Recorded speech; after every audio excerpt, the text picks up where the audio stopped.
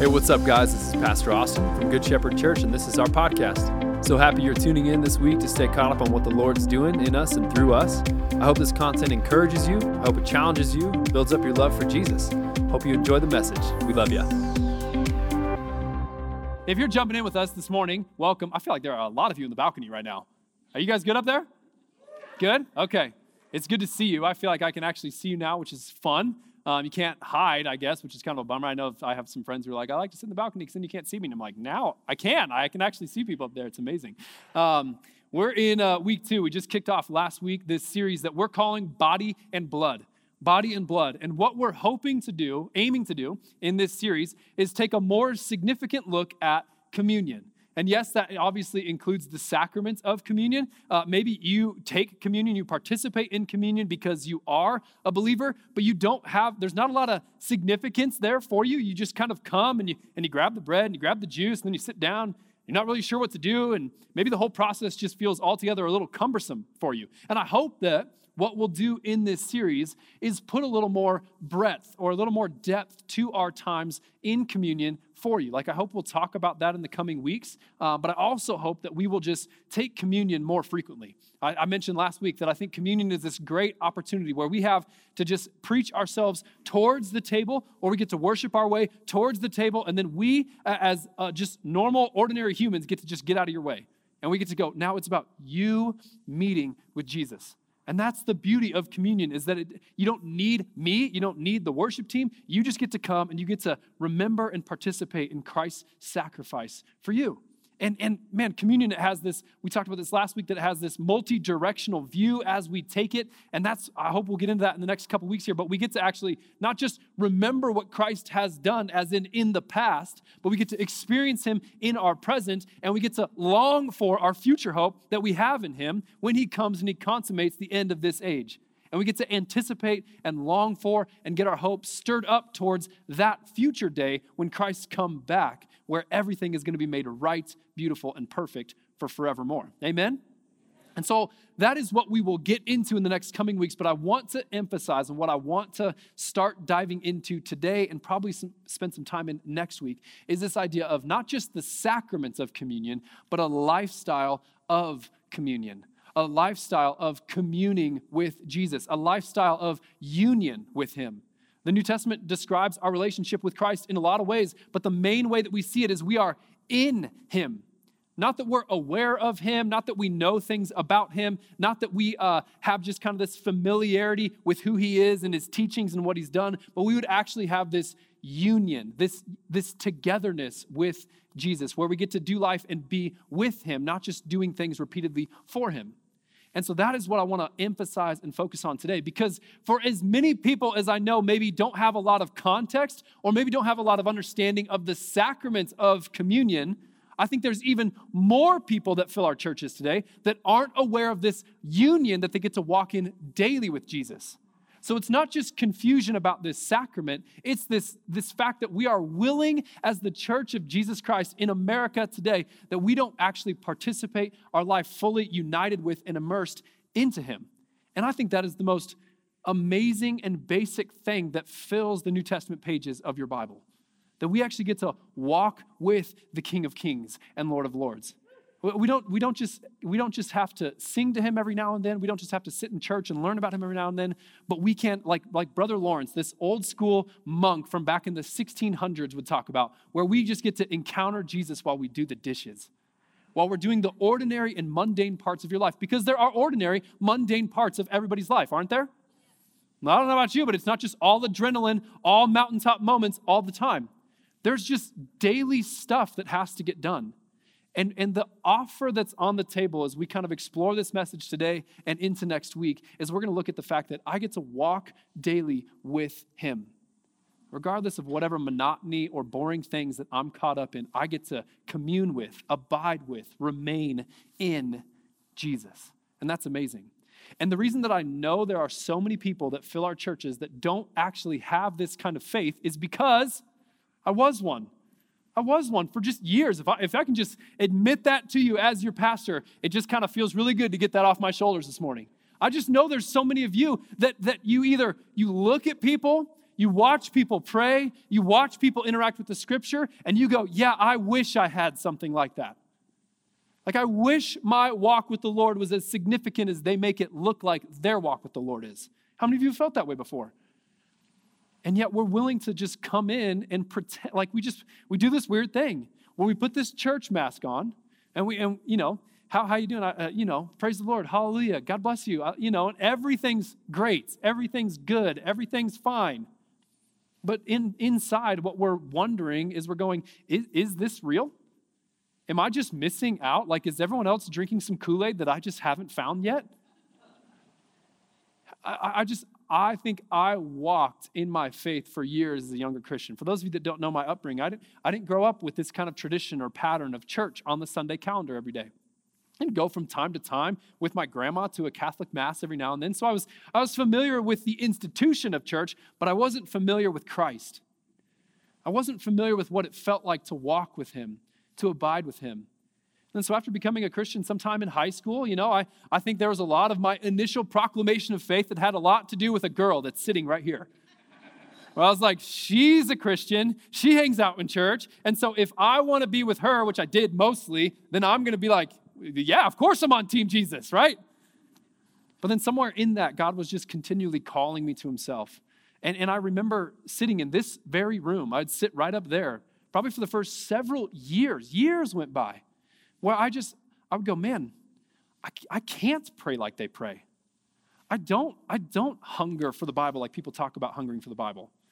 And years went by, and I just sort of had this, I had this great intellectual appreciation for my faith. Like, I would learn and I would study, and I think things were growing in me that whole time. But man, it just altogether felt a little dull. And I think we've made church somehow an unsafe place to admit that our faith feels dull, that it's not vibrant. I'm not thriving. And so you get around a place where it seems like there's some buzz in the air, and you go, am I just missing this? Am I just missing out? And all the while, I would sit in this room, and I would see two things happen over those years that would go by in my life. The first thing is I would see older saints, older men and women who just had, like, when they prayed, it didn't feel like the way I prayed. You been around one of those people before? Where you just listen to them pray, and I'm like, man, there's something in there that I don't have. That's not coming from this manufactured, like, I need to say a prayer right now. That's coming from a well of joy that's just deep down in that person. Right? And so, like, I think this is one of the reasons why I love that, and I think I will continue to, as long as I'm alive, just seek that our church has a blend of younger believers with older believers. Because young people in the room, if you see some people like that, man, praise God for all the gray hair in this room. If you see some people who pray like you want to pray someday, if they like appreciate the Bible, like some people when they pray, man, or when they're talking, they're just pulling verses out of nowhere. You know what I mean? It's just like, man, that scripture is just in them. And you see those people and you crave that. And I just think, man, we've got to have the humility as younger people sometimes to go like, hey, can I buy you a cup of coffee, and can we just sit down and can we just talk about your relationship with the Lord? And in humility, just go, I just want to learn what you clearly have walked in a way, talked with Jesus in a way that I need to have that in my life. And I think that, man, after years of going by in Christianity, growing up in faith and going like, man, I see that in people. I see that people have this gear. They have this place where they go, and it's so authentic, and it's so genuine, and it's so real. And man, you're telling me they've been doing this for like 50 years? And I would crave it, and I would want it. But then the other thing that I would see is that I would see this relationship with either Jesus himself or with God from the New Testament people who walked and talked with him and wrote some of this stuff down for us, where it's like, I don't get any sense that the Apostle John or the Apostle Paul had this like, okay, I did my 15-minute quiet time in the morning and then I went about the rest of my day. Like, that's not in the Bible. Do you know that? Now, listen, I think quiet times are great. I think you should mark out a time, maybe even in the early morning parts of your day. You're like, Austin, nothing good happens before the sun comes up. And if that's your personality, I would just say, man, all right, find yourself a place when it's quiet. Find yourself a time when it's quiet. And you can just give some time. 15 minutes will, if you mark the first part of your day with 15 minutes with the Lord, I promise you it'll affect the rest of your day. So I'm not against a quiet time. I am against the idea of you only having a quiet time. because that's not biblical. Where we just have this relationship where I just show up on Sundays and I pray when everyone else is praying. Or have this relationship with God where I read for 15 minutes in the morning, or I pray for 15 minutes in the morning, and then that's that, and I just go about the rest of my day. No, but what I do see all over the pages of the New Testament is this idea where everything they were doing was immersed into Christ. And they were always attentive to him, they were always looking for him, and they were always wondering how they could do the things that he was doing. And they would always sort of be aware of his presence. Jesus himself, I think, models this perfectly for us, where even when there's times and opportunities for profound ministry in front of him, it says that Christ would retreat and he would get away to the mountaintops. Why? So he could pray, so he could be with the Lord. And this is what I'm after in this series altogether. And we will talk about the sacrament of communion, but what I want to talk about for the next couple weeks is this idea of, man, how do I crave just that one-on-one time where we're walking and talking and having a lifestyle of union with Christ? Because that goes so much further than just what we could ever accomplish on a Sunday morning. Right? Because you're going to go out of here. This represents an hour and 15 minutes of your week. But there you have every other hour of every other day to encounter him and to experience him and to hear from him and to do things that he's asking you to do so that you could bring his kingdom on earth as it is in heaven. Amen? I don't think there's any better place that we could go in Scripture other than John 15 to see this idea kind of fleshed out for us. And so if you have your Bible, would you open it up to John 15 with me? We're going to read the first 11 verses that John writes down here. And I'll kind of explain this as we go, because I think there are some really good components of this passage that I don't want to miss as we read through it. John 15, starting in verse 1. If you don't have your Bible with you, it's going to be on the screen. It says, I am the true vine, and my Father is the vine dresser. This is Jesus speaking. Every branch in me that does not bear fruit, he takes away. And every branch that does bear fruit, he prunes, that it may bear more fruit. Already you are clean because of the word that I have spoken to you. Now, the first few verses of this passage, there's a couple things that kind of strike me as maybe either like they don't belong or they feel off to me. So the first thing is that Jesus emphasizes that I am the true vine. He doesn't just say that I am the vine. He says, I am the true vine. And what Jesus is doing, I'm going to flip back to Isaiah for just a moment, but you can stay right where you are in your Bible. What this would have burned, it would have seared into the Jewish people's mind that he was talking to in this moment, is this refrain from Isaiah chapter 5. Isaiah chapter 5 says this. It says, let me sing for my beloved, my love song concerning his vineyard. My beloved had a vineyard on a very fertile hill. He dug it and cleared it out of stones and planted it with choice vines. He built a watchtower in the midst of it, and he hewed out a wine vat in it. And he looked for it to yield grapes, but it yielded wild grapes. It did not yield the fruit that was planted. And now, O inhabitants of Jerusalem and men of Judah, judge between me and my vineyard. What more was there to do for my vineyard that I have not done in it? When I looked for it to yield grapes, why did it yield wild grapes? So this is God speaking through the prophet Isaiah. And it's this prophetic word to show that God did everything for Israel. He had made them this choice vineyard. He placed them in this choice vineyard. He gave them this fertile soil. He took out all the rocks, all the things that were in their way. He pushed back all the inhabitants of the promised land, and he gave them this land. He gave them the system so that everything was set up for them to succeed, and Israel failed. And that failure, when you see the analogy of the vine in the Old Testament, it's always talking about the nation of Israel, and it's always linked to the fact that they failed, that they never were able to walk in the obedience and generate the fruitfulness that God had intended for them from the beginning. And so when Jesus comes and he says, I am the true vine, he's saying, no, listen, you were meant to stir people's mind towards me, towards Christ. He says, I am the true vine. And then in verse 3, the other thing that doesn't seem to really fit in this passage, it says in verse 3, it says, already you are clean because of the word that I've spoken to you. Jesus, I love it. He takes this moment where he reveals himself as the true vine. He says, Israel, you're not the true vine. I am the true vine. And he says, listen, already you're clean because of the word I've spoken to you. And the refreshment that would have been for Israel, who feels this burden of failure, that they couldn't carry out what God had intended for them. And Jesus says, but you're already clean. You're already clean because of what I've spoken to you. Okay, so what does that mean for you and I today? Because we're not the nation of Israel. It means that the primary thing that's keeping distance between you and God is your belief that he doesn't love you. You believe that you're so dirty that you couldn't draw yourself closer to God, or that he certainly wouldn't want you to. How many of you know the thing that often distances us from our relationship where we're walking with, talking with, praying to the Lord is our own behavior? When we fail, when we mess up, we know the default tendency in our heart is to pull back and to run away from him. But Jesus' reminder right here is he reveals that, no, he is the true vine. He is the plan of salvation for all. He is the author and perfecter of your life and of your faith. And he says, and you're clean because of the word that I've spoken to you already.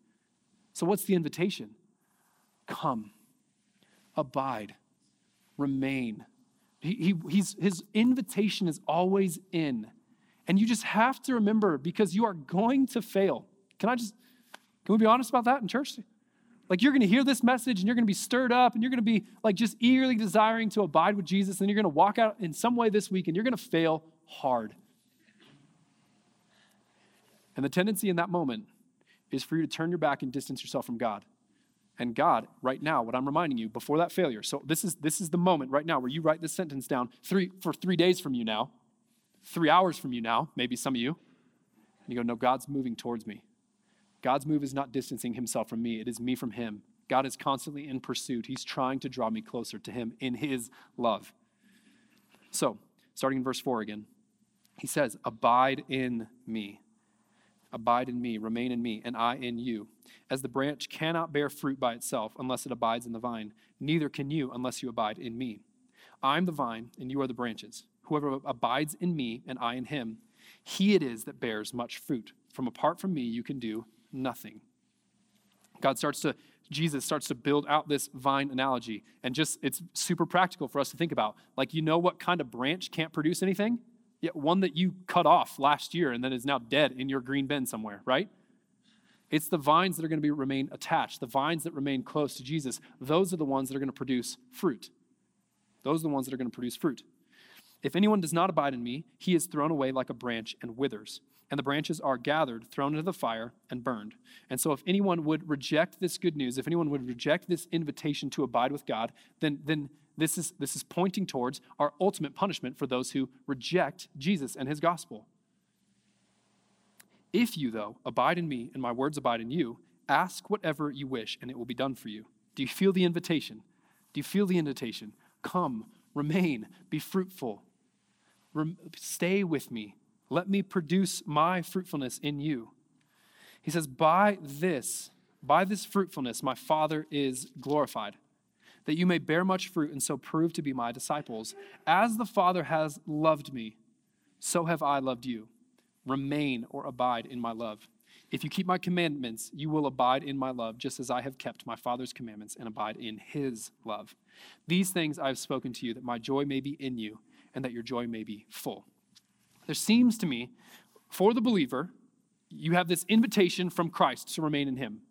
Jesus is saying, hey, come towards me and rest in me, and I will create my fruit in you. And the twofold invitation, or things that we should think about, I think, as the believer when we read this passage of Scripture, is going, okay, if I'm remaining with Christ, how am I going to know? Well, his fruitfulness is going to come out of me. His fruitfulness is going to start to be evident in my life. We're going to start to see things like his love, his joy, his peace, his patience, kindness, goodness, faithfulness, gentleness. All these things are going to start coming out of my life. That is how I know if I'm remaining close to Christ. But the other thing that I see is not just so that we would remain close to him, so that we would model and represent his character, but the other thing that I see in this is in John 11. The other reason that we would have to remain in Christ is so that his joy may be complete in me. That's what I'm talking about when I say I've watched these other believers, these other saints who have had a relationship with Jesus for 40, 50 years, and they just seem so darn peaceful. And they still have so much zeal for life that they just look and they just have this they have this joy deep, deep down in their heart, right? To quote the song. Got this joy, joy, joy, right? You know. we just go, man, how do I get that? How do I have this joy in me that's maybe began in me? How do I have it made complete in me? You remain. You remain close to him. And so that's why the invitation that we're doing over the next 21 days is for us to fast. And what I want to talk about today is how we're going to fast and how we're going to pray through the next 21 days. Because as we approach a fast, I think it's probably one of the easiest ways for us to slip into legalism, but it's also probably one of the most profound ways for us to experience breakthrough in our walk with the Lord. And so it's this real line that we got to walk in, that we're not just doing things that we don't should on ourselves, right? You following that? Like, we don't just have all this shoulds come out of, I really should be doing this, I could be doing more. We don't want to slip into this kind of legalistic approach, but we do want to have this breakthrough that happens in our flesh as we kill our flesh and feed our spirit, right? And so I drew up this graphic this week, and I told Steph, hey, help me out. I need to be able to visualize this a little bit. I think that you can make this choice, and we'll read about this in Galatians in just a sec. Actually, let's flip over to that slide right now real quick, Jen, in Galatians chapter 5. I told Steph a different order, so it's all in a different order, but this is how I actually want to do it now that we're doing it in lifetime. So here's the kind of fruit that we're going to bear if we remain in Christ. In Galatians 5, these are Paul's words, echoing back to John's words, Jesus' words out of John 15.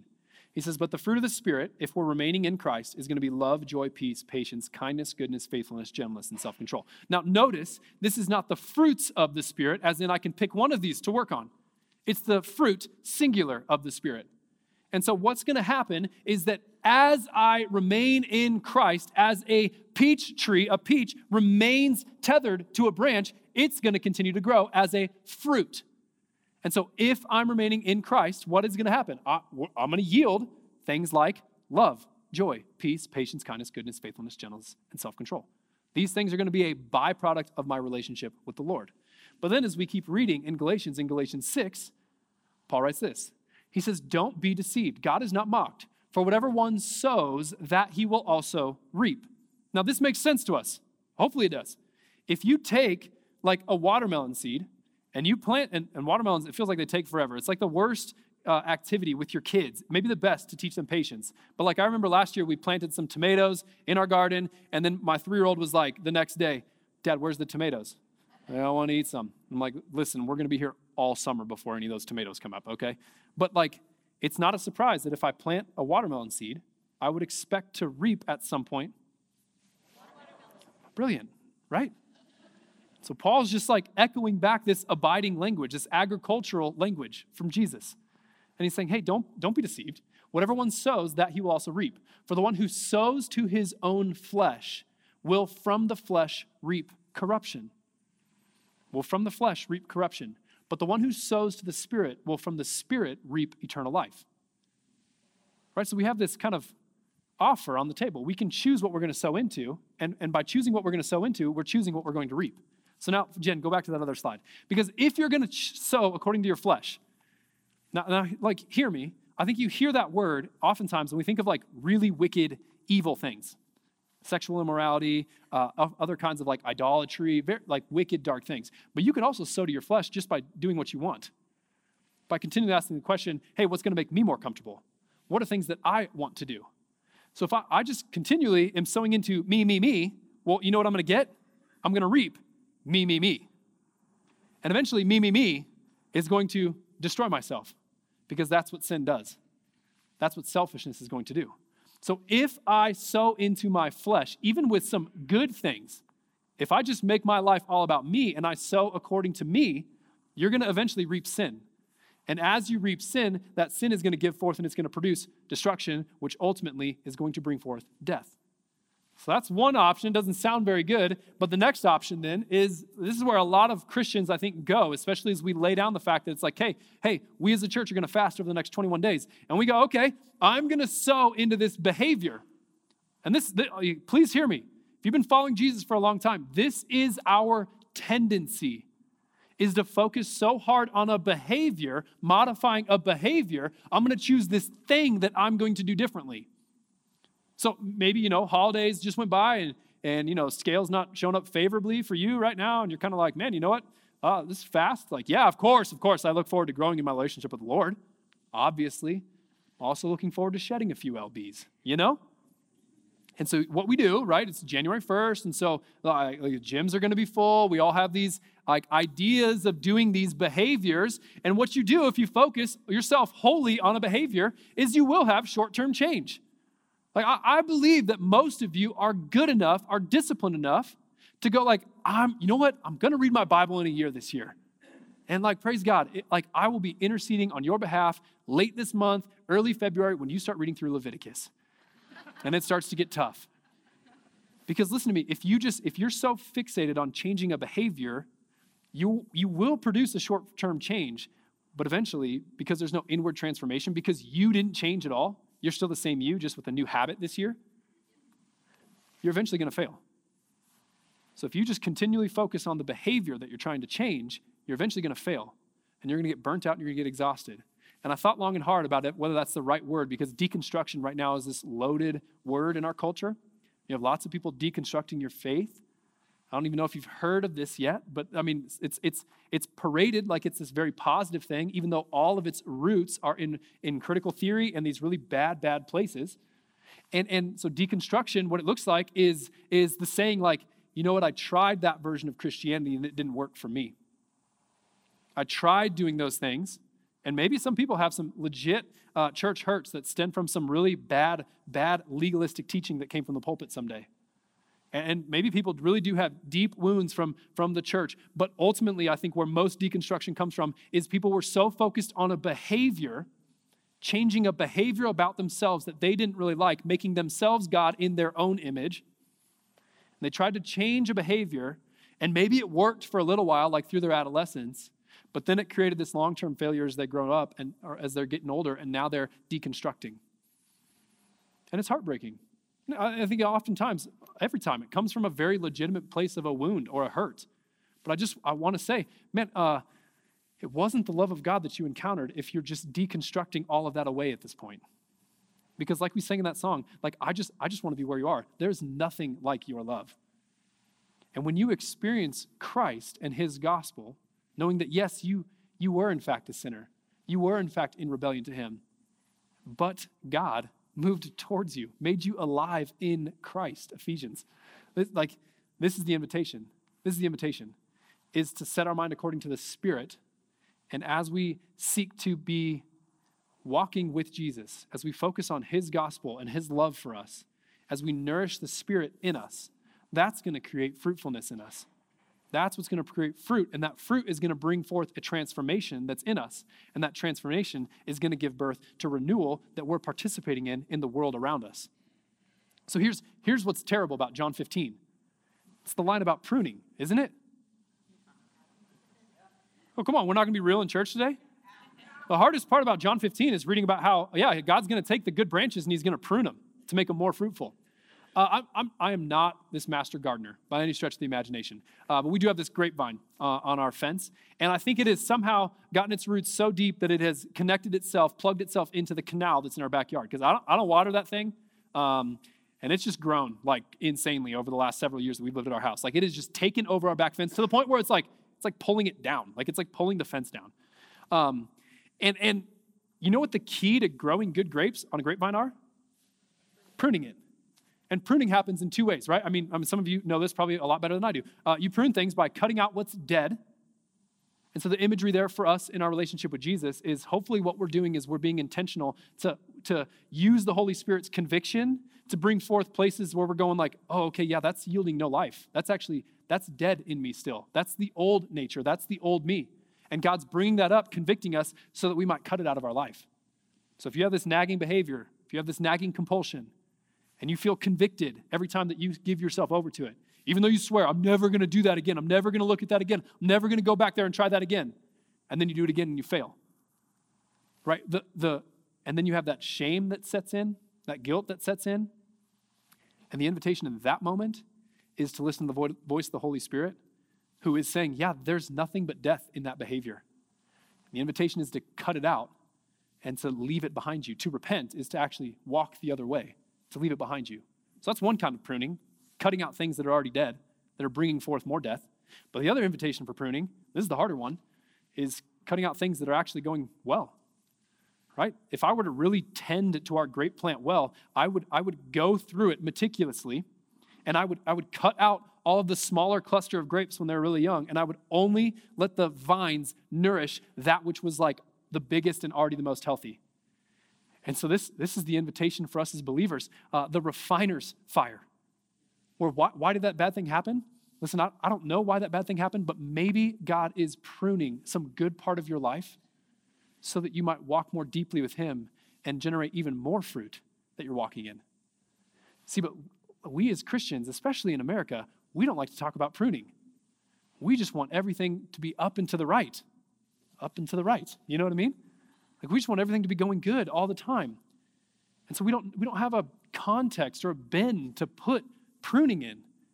Where it's like, man, no, God is actually inviting you deeper in that trial.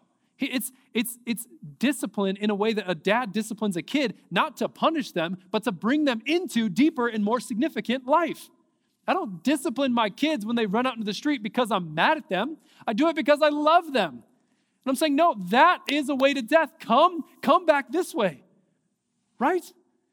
And the more that we can continue to see God correctly, that it is his loving invitation out of his love to abide with him, then what we'll end up doing is we'll focus on transformation and renewal. Look at that. There's you. That's you right there. And I'm just like, you get to pick which one you're going to focus on. You do. You have the choice. Are you going to keep sowing according to you? Are you going to sow into some sort of behavior and try and generate some different kind of outcome out of that behavior, even though you're weary, broke down, and exhausted about it? Or are you going to, in this next 21 days, focus your mind on the Spirit of God, focus your mind on the love of God, remain close to him, draw near to him, pray to him, fast so that you might be starved of your flesh, starved of this world, so that you might create a hunger in your life for more of Jesus? That's the invitation. That's the invitation. See, and every Christian, maybe not every Christian, so many Christians that are living in this world today, they're crying out for renewal to break across our land, right? Just like, come, Lord Jesus, help this country out, help this nation out. Do you know where that primarily starts? Renewal? In you and in me. Going, God, prune the dead parts out of my heart. Prune the parts out of my heart that I'm focusing on, maybe that are good, but they're not the right thing right now in this season. Help me focus on what you want me to focus on. Help me remain close to you. Because so many people want to cry out for breakthrough or for renewal to fall on our land, and they don't want to do the inward looking of the Holy Spirit to go, God, test me and know my anxious thoughts. See if there's any offensive way in me. In me. And if we as a church in this 21 days can focus our mind and our attention on that reality, that bottom line, then what happens is you start to realize the fruit of the Spirit, it's not even actually that much about you. I always read the fruit of the Spirit in Galatians 5, and I'm like, yes, God, make me more loving, more joyful, more kind, more peaceful, more gentle. Please give me some more patience, especially in the few specific areas, right? I'm like, how, it would just, my life would be so much better in some areas if I could just be more patient with my kids, if I could be more patient with all the different areas in my life, right? And I pray the fruit of the Spirit so selfishly, when really what John 15 shows us is that the fruit is to show the world the character of God, so that we might actually be witnesses. If we are willing to go through this refining process, then we're actually going to show and proclaim the character of God to the world around us. That's the invitation. And that's why in that last one, the last step is not you becoming so personally transformed that you're so holy and you're so awesome. No, the last step where that ends up going is your neighbor begins to see how awesome and how holy God is in you. Your coworker starts to recognize that, man, where does that patience come from? Well, it doesn't come from me. It comes from the fact that God has been so patient with me. He's endured so much from me, and he loves me. And now all of a sudden, I'm putting his character and his fruitfulness back into the world around me. Back into the world around me. So what does that then look like as we do this 21 days together? I think if that's the goal, if the goal is to remain in Christ, see him produce his character and his fruitfulness in me so that I would, first of all, be transformed, but so then I could witness and proclaim his glory to the world around me.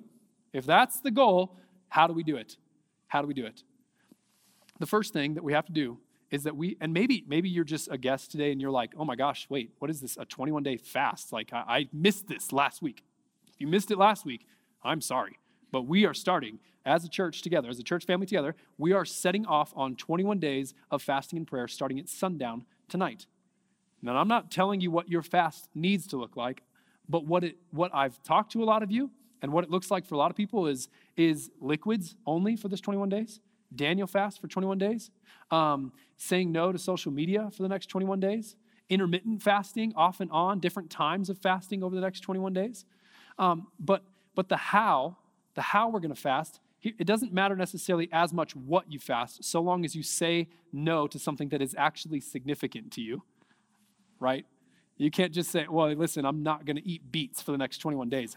I don't even know if I've had a beet before, but the idea of a beet just is nasty to me, you know? So it was the basils right here. It was like, hey, kids, you can't just fast school for the next 21 days, right? Parents, adults, you can't just fast work for the next 21 days, right? We're going to fast something that our flesh craves, that our body loves. And so maybe it's sugar, maybe it is social media, maybe that's creating a physiological response in you, and you are all of a sudden just grabbing your phone 100 times a day. You're like, where? Oh, okay, you know? But we're going to say no to something, but then fasting is not just saying no, it's saying yes to more time and more of our appetite redirected towards Jesus. And so this is where I think the idea of fasting and prayer goes so hand in hand. And I just want to invite you, as maybe someone who's newer to your faith, maybe more nominal in your faith, maybe you're more complacent in your faith than you would like to admit. Breakthrough best happens, I think, when you fast and when you redirect that time towards prayer. And so for me, part of what this is going to look like is no lunch appointments for the next 21 days, but the next 21 days, I'm going to have lunch marked out every single day. And I'm just going to spend some time and I'm just going to seek the Lord.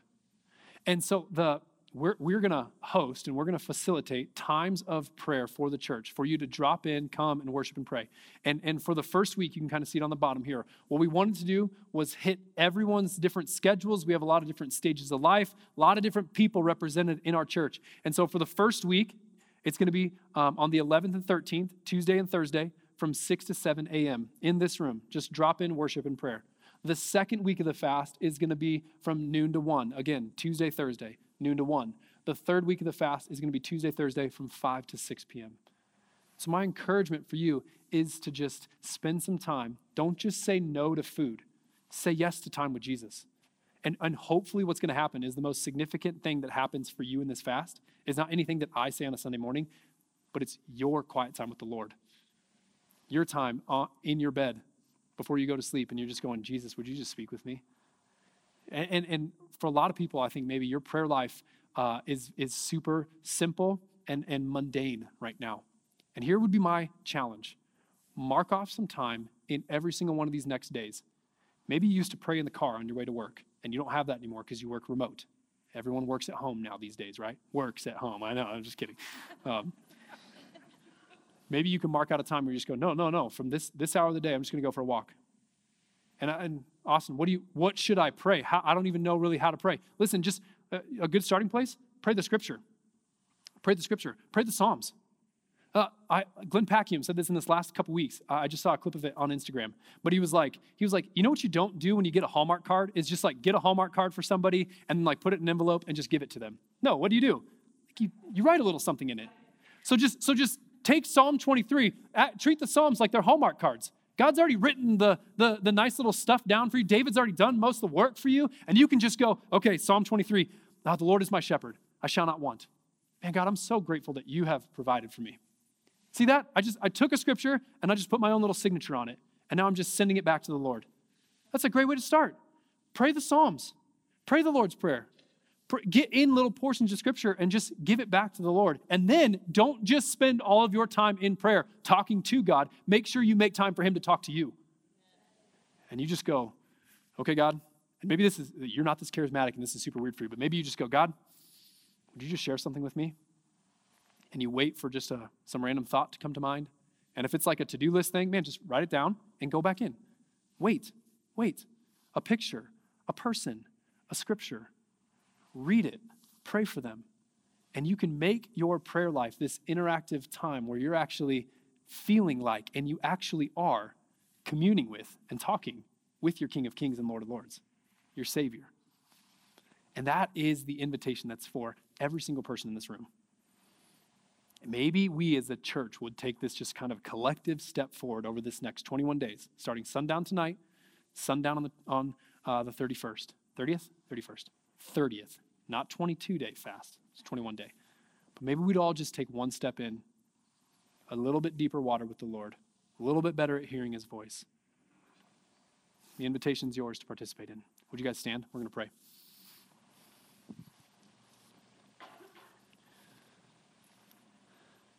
Jesus, we just ask that you would meet us in this endeavor, that we wouldn't do this to sort of earn some sort of love from you, God. Would we start with the fact that you love us, and would that draw us in initially?